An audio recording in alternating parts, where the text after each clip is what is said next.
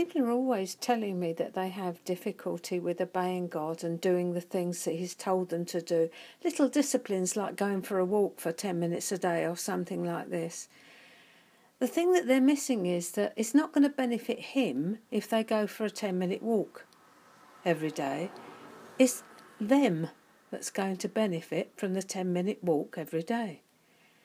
If he asks them to give something, it's not for his benefit that they give, but for theirs, that they might store up riches in heaven. Somehow in our twisted thinking, when he asks us to do something, we don't see that it's for our benefit. We've got it so upside down. It really isn't going to improve his lot if we do what he asks us to do. It can only be for our benefit.